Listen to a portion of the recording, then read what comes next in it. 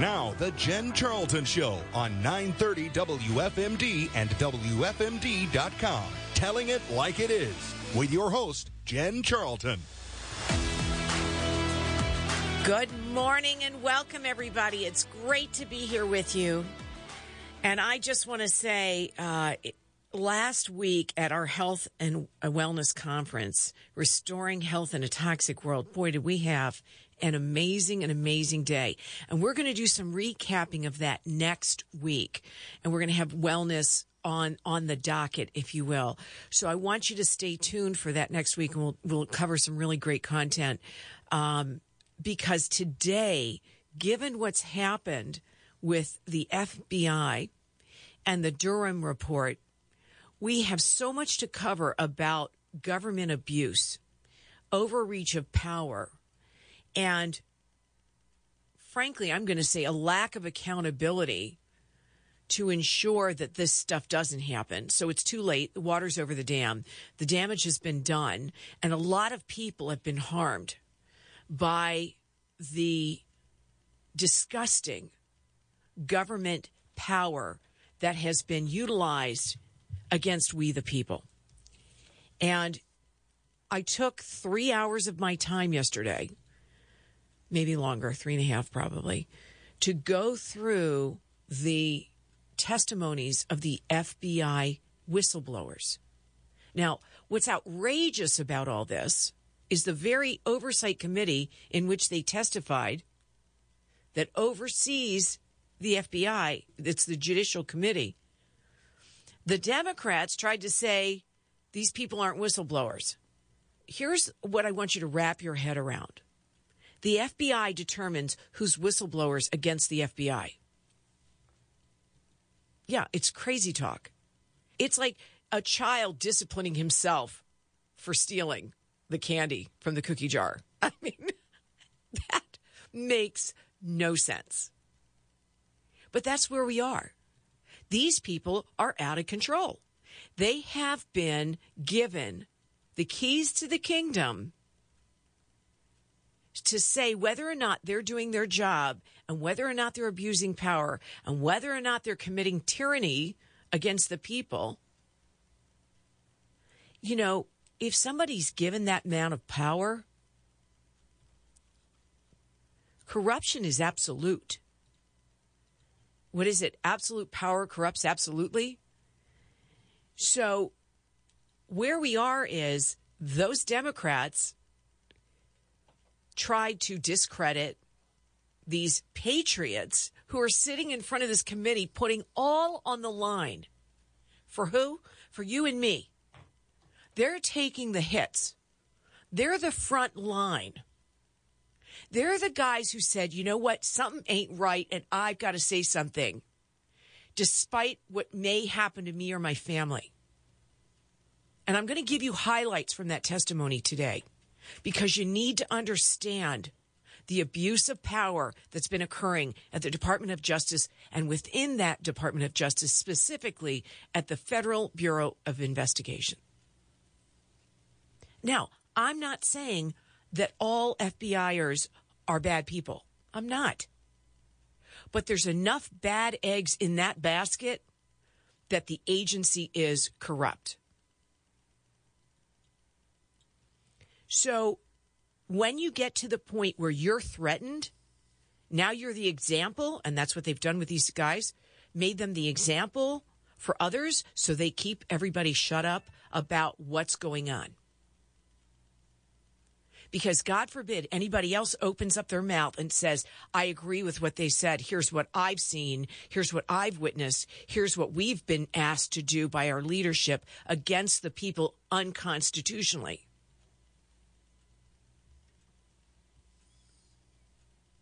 And every American, frankly, every human, whether you're American or not, in this country ought to be outraged by what you're about to learn. And if you haven't learned, it's worth 3 hours of your time to go through this because it will blow your mind. So I'm going to start with Alan Dershowitz, who I have tremendous regard for. And he, is a Democrat. He says so. Friends with Clinton. But wrong is wrong, and the man understands that, and he's got integrity, which is severely lacking right now at the Federal Bureau of Investigation. Their integrity is out the window. So I want you to take a listen to this. Alan Dershowitz, and he's giving his opening kind of remarks about his analysis on the Durham report. I will be doing more reading on this one going forward. I spent most of my time on this FBI whistleblowers this week. So take a listen to Alan. He's the expert. Analysis that there were no conclusions reached. Well, let me read you. Durham's report states that the FBI used raw, unanalyzed, and uncorroborated intelligence to launch the Crossfire Hurricane investigation into Trump and Russia. And this is a bombshell, but used a different standard when weighing concerns about alleged election interference regarding Hillary Clinton's campaign. They used a different standard. What the Durham report is accusing the Justice Department and the FBI is of a double standard. One standard for Trump, one standard for Hillary Clinton. If that's not a bombshell, I don't know what it is. Durham points specifically to, quote, highly significant intelligence the FBI received from a trusted foreign source, pointing to a Clinton campaign plan to vilify Trump by tying him to Vladimir Putin so as to divert attention from her own concerns relating to her use of a private email server. Now, what could be more significant than that? A trusted source trying to vilify Trump by tying him falsely to Vladimir Putin. That's a finding. That's a conclusion. That's pretty serious.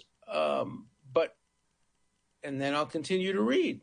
Unlike the FBI's opening of a full investigation of unknown members of the Trump campaign based on raw, uncorroborated information, in the separate matter involving a purported Clinton campaign plan, the FBI never opened up any kind of an inquiry, issued any tasking, employed any analytical personnel, or produced any analytical products in connection with this information. That's not a bombshell?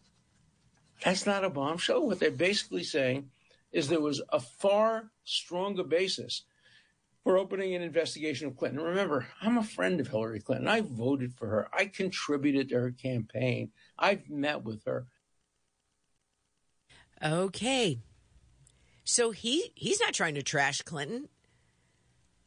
He liked her. What he just said is stunning, because what it points to is that the DNC operatives within the Federal Bureau of Investigation diverted their resources, our tax dollars, their intellectual talents and abilities to tank Trump. Now, that is a bombshell. That is election interference. That is a coup against this country from within a government agency on behalf of Hillary Rodham Clinton. Now, if that isn't a holy whatever, I don't know what else it's going to take to wake some people up.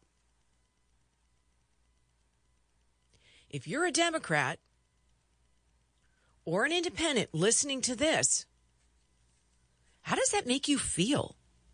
Well, first of all, what's stunning to me is what, she can't win on her own. She has to have people in her pocket. She's so weak. She's such a bad candidate that she can't win over a majority of the people. She has to suck up to the FBI and have them suck up to her in order to win. or for them to take control of this government while Trump is in office? This is stunning news. Now, the only thing that really disappoints me here is I haven't heard from Mr. Durham, the half a dozen people or whoever who's going to be prosecuted as a result of this, because heads ought to roll. If this were in a local or state government level, are you kidding me? People would be fired, hopefully. Maybe not. Maybe it's tolerated at the local and state level. But this federalism that's going on, this federal kind of concocted fourth arm of the federal government that's running things, they need to go. So I don't care if you want to call it a deep state or corrupt politics or the mafia or whatever name you want to give it. This is corruption. And this is a takedown of our country from within. How dare they do that against we the people? So I want to go on to the whistleblowers, because I think this was stunning inside the context of what Mr. Dershowitz has laid out for us here. I want to play something for you that's actually toward the end. It's 2.5 hours into these testimonies. It ran about 3.5 hours with a break in the middle. In this, one of the inquirers on the panel, and this is the Judiciary Committee, this is Mr. Johnson speaking, makes a statement and asks some questions. Here you go.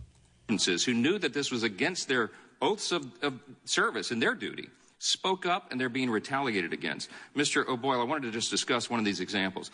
In your transcribed interview with committee members, you stated that federal law enforcement involvement at school board meetings would, in your words, absolutely chill parents from exercising their First Amendment rights. Can you explain a little bit more about what you meant by that?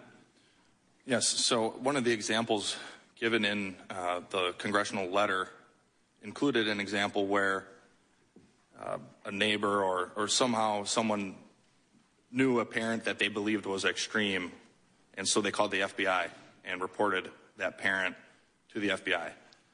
When citizens in this country get to a point where they can call the most powerful law enforcement agency in the world on their neighbor just because they disagree with them, that is chilling to the First Amendment rights of the people who are getting the FBI called on them. That is absolutely right. The parents who are concerned about their kids' education have a right to come to the school board meeting and express those sentiments, and they should not have fear of the federal government investigating them or doing, as you testified and explained to us, that the FBI counterterrorism and criminal divisions came together to create a unique threat tag to label these parents domestic terrorists. Mr. O'Boyle, is it accurate to say that you tried to fix all these issues within the FBI? Okay, before we go on, because I think this is worth hearing, we just had a meeting this past Wednesday, and this is happening across the country. People are activated because they've had enough. But when you weaponize the Federal Bureau of Investigation against parents and call them, tag them, hashtag them domestic terrorists, you have lost your minds. And you are way out of your lane. Parents have a right to protect their children. They don't belong to the state, as in communism. They belong to us. They're our people. And you all need to hands off. Hold on. Here we're going to listen a little bit more. Through the chain of command, and it was only after no action was taken that then you came forward to Congress to disclose this information. It's accurate that we did discuss it at the squad level, but the FBI is set up in a way where line agents like me or line supervisors even, they're not going to be able to accomplish fixing such a vast problem from the inside of the FBI. And what you've done is exactly what federal law requires of you. We recognize, as was said here a moment ago, we recognize and protect whistleblowers for their patriotic duty. Why? Because it's essential to maintain the rule of law and to make sure that corruption does not fester throughout the government. And isn't it true that once the FBI found out you spoke to Congress, that your security clearance was then suspended? Yes, I believe that's what happened. And what? Okay, so we're going to take a quick break, and then I have a guest coming on who has worked in federal intel community and is going to share some insight. But one thing to remember is, and you're going to hear more about the damage that's been done to these young men who stood up for what was right against the Federal Bureau of Investigation, otherwise referred to as the FBI. Retaliation happened. They have been scorned. They have been dismissed. They've been denied the right to earn a living. They've had to get charitable contributions. Makes me cry. This old Boyle we just listened to had a 2-week-old baby, was relocated for the job, and then when he got to the new location, they canceled him. And there he was with no earnings, no way to provide for his 4 beautiful daughters, one that was 2 weeks old. And they restrict their security clearance. You can't do this job without a security clearance, and they know that. So they put them out of work, made them unemployable, but would not grant them the ability to go get released basically from employment there so they could go find other work in their field of choice with their expertise. This is Gestapo. We're going to take a quick break. You're listening to The Jen Charlton Show. We'll be right back.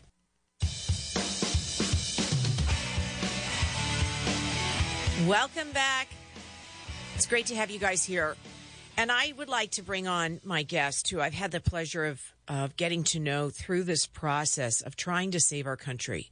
And I want you to know that there are a lot of patriots out there who have stepped up and stepped in the poo-poo to try and save our country from exactly what we're talking about right now, that's been festering under the surface. And I don't believe it's just the last 3 years. It's come to a head over the last 3 years. It's like the volcanic eruption has occurred. But for decades, this has been going on, and they've been getting away with it. And they've been planting seeds to pull off what we're in the midst of right now. And I just want to say on a private note, yesterday I was pretty blue. I was like, what's the point? Are we going to make it through this? Because people say, well, we're going to lose our country. Make no mistake, we already have. Let that sink in. We already have. The only question is, can we recover it? Because what's going on now is not the United States of America as designed by our forefathers, as written about and protected in our Constitution and our founding documents. It just ain't. So my question to you is, what are we going to do about it? You all need to be getting on the emails and the phones and calling your congresspeople and letting them know how you feel, whether or not they're on your side on the politics. They need to know enough is enough. We've had enough. Everybody needs to be outraged. All right, I want to bring on Bob Kofod, who is former Intel. And Bob, good morning and welcome to the Jen Charlton Show. Good morning, Jen. It's great to have you here. Can you give everybody a quick synopsis of your career? I know it's a long one. So can you just kind of give us an overview so we understand your background? Sure. I spent 37 years in the intelligence community. I served in the Navy, the Air Force, CIA, and as a private contractor for a number of years. Well, thank you. Thank you for your service. A lot of, it was an extensive amount of experience, and I think the thing that I would most like to talk about this morning is the bravery of these guys that are the whistleblowers. It's incredible. What does it take to go up against the machine? As I watched the hearings, I was impressed with two things. Number one, I've seen a lot of bravery in my life, but it was all military kind of an intelligence community bravery where you have buddies and you go to war and bravery is sort of part of the equation, and you have people with you who are brave. But these guys are on their own, and they're going against the machine. And, it was, I had 2 tours in Vietnam, but I knew my family was safe at home. These guys have sacrificed everything that they have worked for in their lives. It takes a lot to become an agent in the FBI. It takes a lot of focus and time to build a reputation and do what they've done. And to sacrifice that, to sacrifice your income, your pension, your family, the whole thing is just your health care. They have no health care. Yeah, the whole thing. And so, I hope people really understand that these people are extremely patriotic folks. The idea of willing to sacrifice what they have sacrificed for what they believe is the good of the country is an amazing statement. All right. Go ahead. The other thing that hit me was the commentary from the Democrat side of the panel, which was horrific, and it was it was so evil that for one of the rare times in my life, I thought I saw a satanic display. It was just crazy. On that note, we're going to take a quick break. When we come back, I'm going to cue up what you're referring to, because I agree with you. The gall, the unmitigated gall that these people had. One was Sanchez, I believe, and the other one was the lead Democrat. Both of them. This woman tried to say that his Twitter account said all these statements, and the guy's like, yeah, but it's not my Twitter. I mean, and then she had to keep coming at him because she could not stand the fact that she was wrong. We're going to take a quick break. We'll be right back.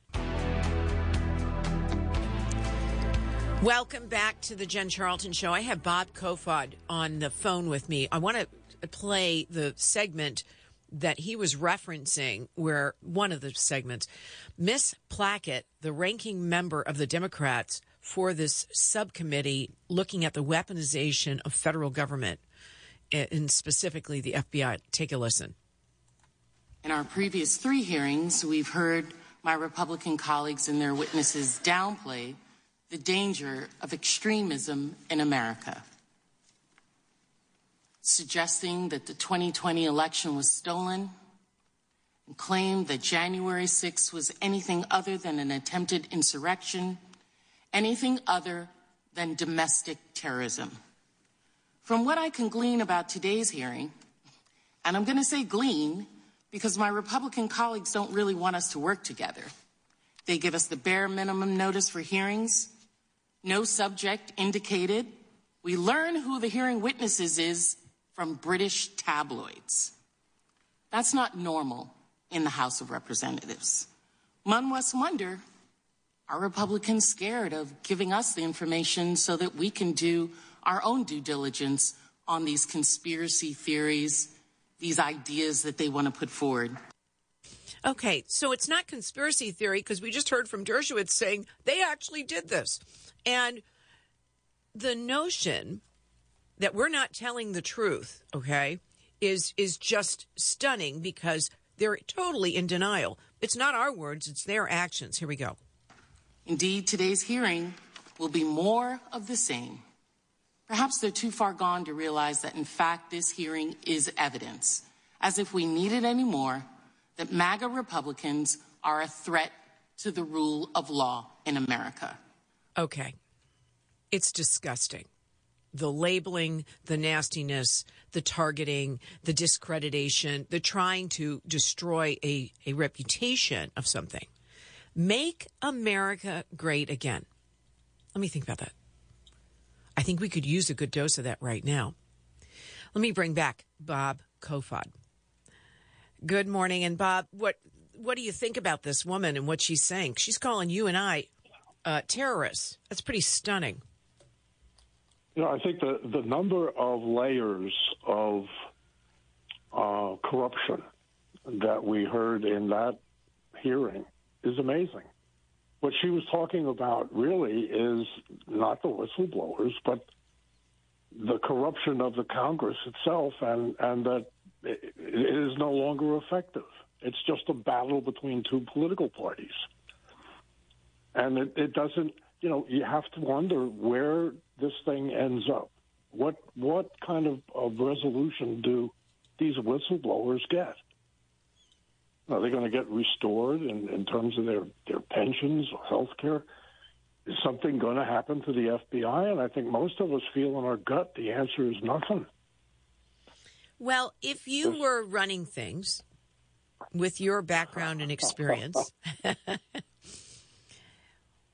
what would you do? How would you fix this?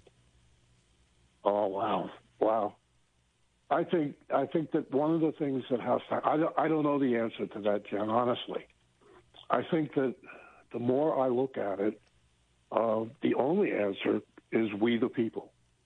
There are three things that make America unique. The first thing is that the founders claimed in the Declaration that our rights come from God. The second thing is that they enumerated the rights. They made a list in the Congress, in the Bill of Rights, that says these are the rights that government can't take away from us. And the third thing they did was they made the will of government controlled by the people. It's our job to fix this. Yeah, but here's the thing. And I think we're as I said, we've already lost the battle. Okay, we already have lost the country. Now, the question is, can we bring it back? Can we recover it? So, if you're saying it's up to us, and I wrote down here, government is too big to fail. Is it? Is a bank too big to fail? Is government too big to fail? When is it? And we talk about, giving control in government to the locals, right? Government should be at the local and state level. The federal just provides kind of an overarching protection on our borders. Let's start there, right? Where he's failed miserably. The man should be impeached. Okay. He has violated his oath of office, this Biden person. Okay. So he should be impeached. Why that's not happening, I don't know. You talk about us taking it back. There are certain remedies that we the people are supposed to be given, and we are not using those remedies. Now what? Correct. The elections have very likely been taken away from us. A lot of this stuff, I think, for example, the separation of church and state, which started, and when you think about what's going on today, it's not just Biden. This is a long-term program. You go back to 1954 on the Johnson Amendment to the tax code, which said if churches talk about politics, a political party or a politician, they can lose their tax-free 501c3 status. That's a long-term thing, and what has happened is our churches no longer participate in this dialogue. Well, I would offer one perspective on that, because I think it is that in the minority churches, I think they do talk politics, and I think it's allowed. Frankly, I think it's great because you're at the level of the community talking about what's important to you. So I don't have a problem with it, but I think it's allowed in some communities and not in others. If you did it at a church, go ahead. Obviously, black liberation theology remained sacrosanct. Said whatever it wanted to say against the country. So you're right. It applies in some cases, but not in others. Once again, we have dual standards. And going back to what Dershowitz said at the beginning, these dual standards of against Trump versus Clinton, I mean, that's kind of the premier example, but it exists everywhere, right? BLM can walk down the streets and Antifa and thug, but you and I are domestic terrorists if we want to support the 2A. Correct. That's correct, and I think you're right when you say we've lost it already. Whether or not we can recover is a good question, and I think to me, going back to government and trying to appeal to government through the legal system doesn't make any sense. The government created this problem. The federal government expanded its power beyond anything that we could imagine, and trying to go back up that stream to have the same ones that created the problem fix the problem seems absurd to me.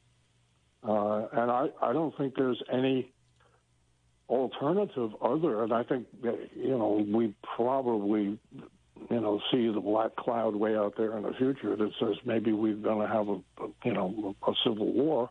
I don't want that. I don't want to do that again.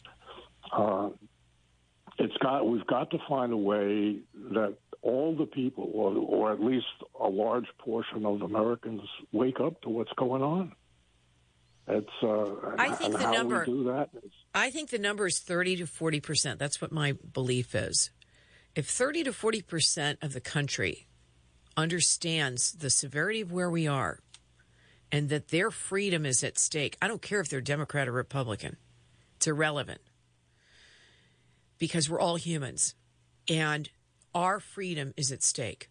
Our children's futures are at stake.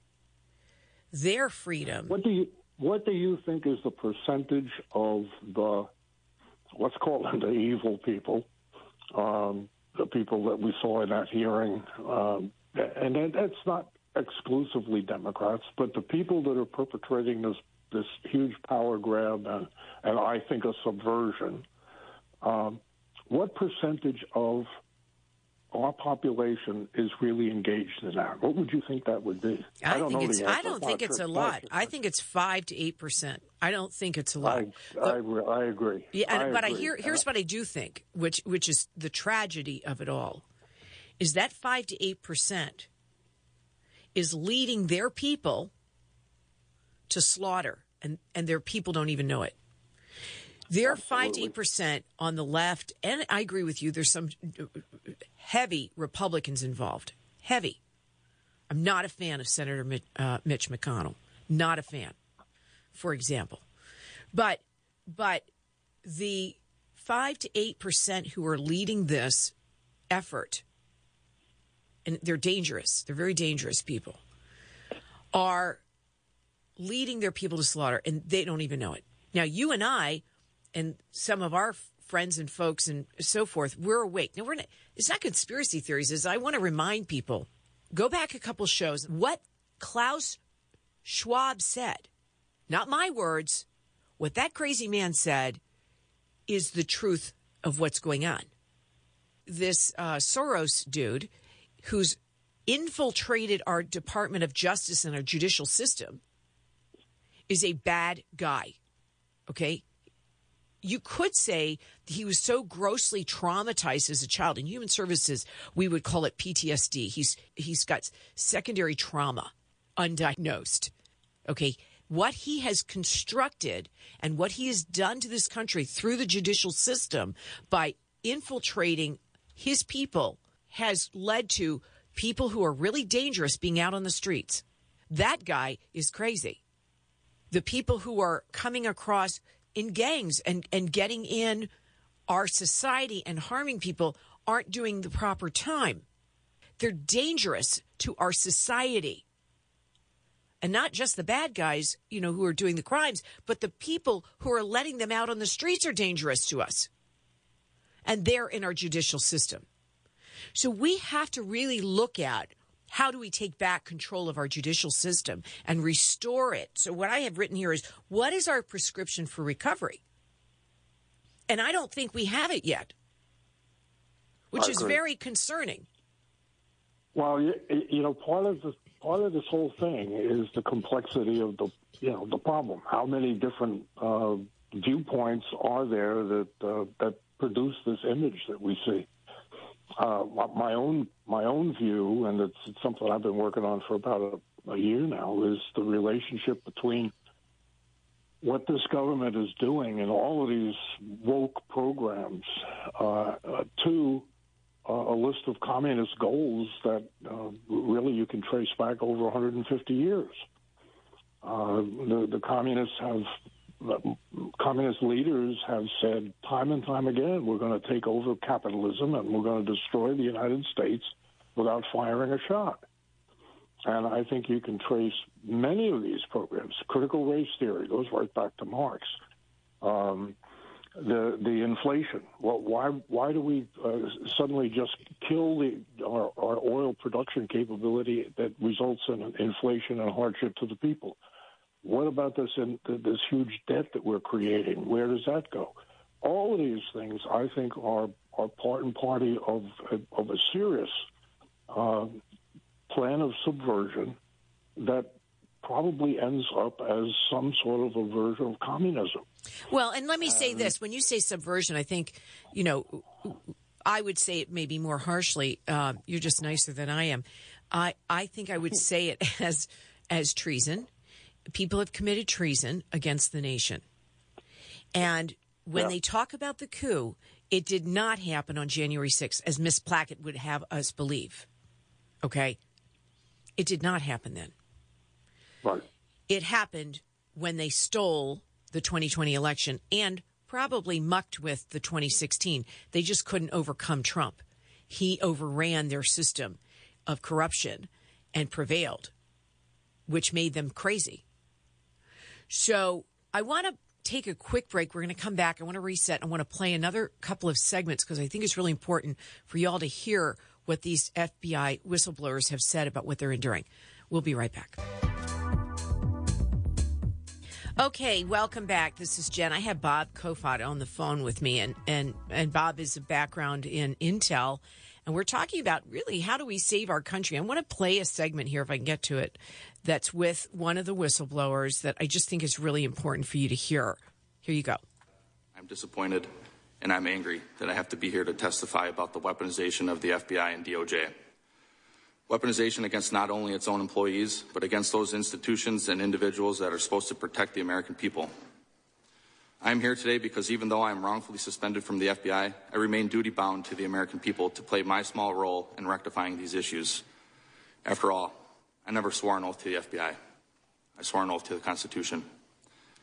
I've served my nation and community my entire adult life, first in the United States Army, then as a police officer, and lastly as an FBI special agent. Shortly after high school, I joined the United States Army, where I served in the infantry, and I was quickly promoted through the ranks. I deployed to both Iraq and Afghanistan in support of Operation Iraqi Freedom and Operation Enduring Freedom. I served in the historic 101st Airborne Division. I received the Combat Infantryman's Badge, which is awarded to those infantrymen who engage in ground combat with our nation's enemies. The Army's official motto is, "This will defend." Along with numerous others, I volunteered to serve this nation, risking my life in combat to protect America and her values. I know some of the best men and women this country has to offer. They come from all backgrounds, races, and creeds. They helped mold me into the person I am today. Each was willing to sacrifice, and many did, to protect this great nation. It is our duty to honor their sacrifices by standing up for what is right, regardless of the difficulty. After serving in the Army, I became a police officer. Police officers, like me, are imperfect beings, but we strive to uphold the law and the Constitution. People who go to work every day trying to make their communities better, yet who nonetheless are faced with budget cuts and calls for defunding as we continue spiraling away from law and order as a nation. While serving as a police officer, I finished my bachelor's degree, graduating with honors in criminology and law studies. Shortly thereafter, I began the long road to becoming an FBI special agent, a position I once understood to be the pinnacle of law enforcement and a way to continue to serve this nation and protect and defend the Constitution. During my 4 years as a special agent, I received the highest annual review an employee can receive. I volunteered for, tried out for, and was selected for an FBI SWAT team. I also volunteered for, tried out for, and was selected for a new unit the FBI created. I also received an award for my work on an anti-abortion extremism case. I've been smeared as a malcontent and subpar FBI employee. This smear stands in stark contrast to my life in public service. This smear campaign, disgusting as it is unsurprising. Despite our oath to uphold the Constitution, too many in the FBI aren't willing to sacrifice for the hard right over the easy wrong. They see what becomes of whistleblowers, how the FBI destroys their careers, suspends them under false pretenses, takes their security clearances and pay with no true options for real recourse or remedy. This is by design. It creates an Orwellian atmosphere that silences opposition and discussion. We know what is right to do, yet we too often refuse to do what is right because of the difficulty and suffering it incurs. I couldn't knowingly continue on this path silently without speaking out against the weaponization I witnessed, even if it meant losing my job, my career, my livelihood, my family's home, and now my anonymity. It's up to members of this committee, current and former FBI employees, and indeed all Americans, to ensure that the weaponization of our own government against the people comes to an end, no matter the personal cost. As James Madison prudently opined, in framing a government which is to be administered by men over men, the great difficulty lies in this. You must first enable the government to control the governed, and in the next place, oblige it to control itself. So there's more to it where he talks about the harm that they did, and I told you that story earlier against him and his family. How dare they do this to this man? He's a patriot. He's brave. He came forward, and he stood up. But what they're trying to do is make an example of him so nobody else speaks up. Because if anybody else speaks up, their house of cards is going to fall. Now, I'm asking everybody listening and those who aren't, I'm asking you to reach out to people you know in the FBI. And if they know something, they have to say something. These abuses must end. They must. And if it means tearing down that house of cards and building a new one, that's what must be done. Bob, your thoughts? Well, I can't agree more. You know, I think that what you're doing is part of what has to happen. Communications has to be at the top of the list. We have to communicate to as many people as possible with a credible story of what this all means. And I think we have a lot of people that, you know, in some of the research that I did about, you know, communism and what's going on, I came upon a statement by, I think it was Machiavelli, and the term was prideful indolence. And I think that's correct. It's an interesting term. We've been proud of America, but we haven't held up our end of the deal as the people. We have not been active enough. We've turned over the keys to the government, and the government has turned against us. And the answer has to be with the people, and it has to be with communicating to millions of people. There may be politicians that can help in this. I have a good feeling about Trump and probably DeSantis, but I think, you know, the guy with the trumpet is Trump. Well, and I think that this is a time where it cannot be one office. You see, I don't know about DeSantis. I mean, there's good, bad. We're all imperfect humans, right? And so is he. Right. But, you know, we all need to play our role, and not everybody gets to be president. The one thing I know is President Trump has demonstrated success as a government leader in turning around our country. And whoever gets that role better be able to do it quick, because we are teetering on the edge of destruction. So I'm not sure we'll make it to 2024, but if we do, we need somebody who can turn this ship around really fast. The second thing is, it's going to take, to your point, the Senate and the Congress and the roles, and it's going to take, frankly, the boards of elections across this country, the little people in the little roles doing the little minute details, standing up for integrity, truth, and operational soundness to ensure that we are leading this country with integrity properly. You can't have people, and, you know, I want to give a shout out to my father and to you and all the people who've worked, and Natalie, who've worked across this state, Robin Sachs, to turn around the focus onto the director of elections here in Maryland, because she's leaving. Hallelujah, praise the Lord. So Miss Limone is history as of September. September can't come soon enough. I wish she'd leave sooner, okay? She's been harmful to our state. So, but when you look at all the people under her tutelage and control, you know, we have a friend who stood up against the election board and said, what you're doing isn't right. She worked in the election office, and she saw the corruption. And she said, you can't do that. That's not right. And she lost her job, just like these guys. So I just want to thank you. We're up against this, and I definitely want to have you come back, Bob. You're writing a book. Tell us about that book. Well, it's a book that's still in the very formative stages, but it's based upon analysis that I've done of communist goals that were published back in 1958, about 50 goals that specify what communists need to do to take over America. All right, good. So when you have that produced, we're going to have you back. We're going to talk more about it. But in the meantime, you and I are going to cover some of this content because I think it's really important.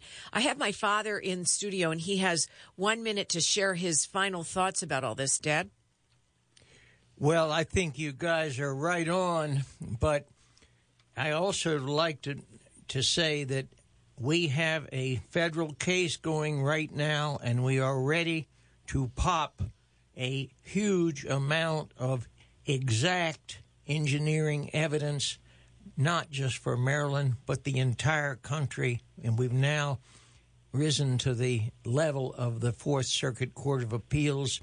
And boy, do we have a show to talk about when the time comes. Okay, so you heard it here, and thank you guys. Listen, it's important for everybody listening to talk to the people in your sphere of influence, and some of them are not going to be open to what you have to say. So you may be more delicate than I am about opening them up and waking them up to what's going on. But one thing we can do is let them hear the truth from the people who have been testifying this week against the FBI. Thanks, Bob Kofod. Thank you all. Have a fabulous week. You've been listening to The Jen Charlton Show.